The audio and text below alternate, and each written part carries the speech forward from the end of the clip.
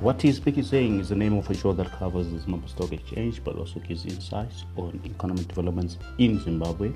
And on the 4th of November 2019, the main highlight was that the industrial index gained quite significantly, boosted by some share price appreciations, mostly in the blue chips: Cassava, Delta, Econet, Insco, OKZim, Padenga, PPC. They actually traded up.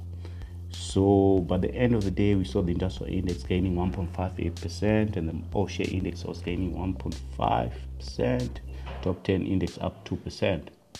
So really, we'll be seeing that there's signs of a recovery in the market. But on the mining side, we saw some losses in Bintulu and Rio Zim, which are sort of the main counters on the mining side.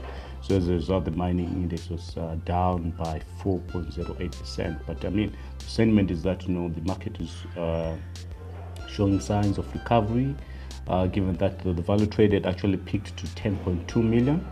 Most of the trades, of course, were in Old Mutual, 5.8 million trading in Old Mutual there, given, of course, that the stock is used as an exit channel, mostly by foreign investors. So there's a lot of demand around Old Mutual Limited.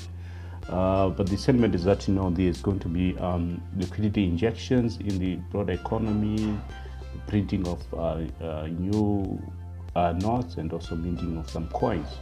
That would definitely put liquidity, and also bonuses would have an effect of pushing the market up at the end of the day. So really stay tuned, stay plugged in on piggybankadvisor.com for more insights and more intelligence on the market.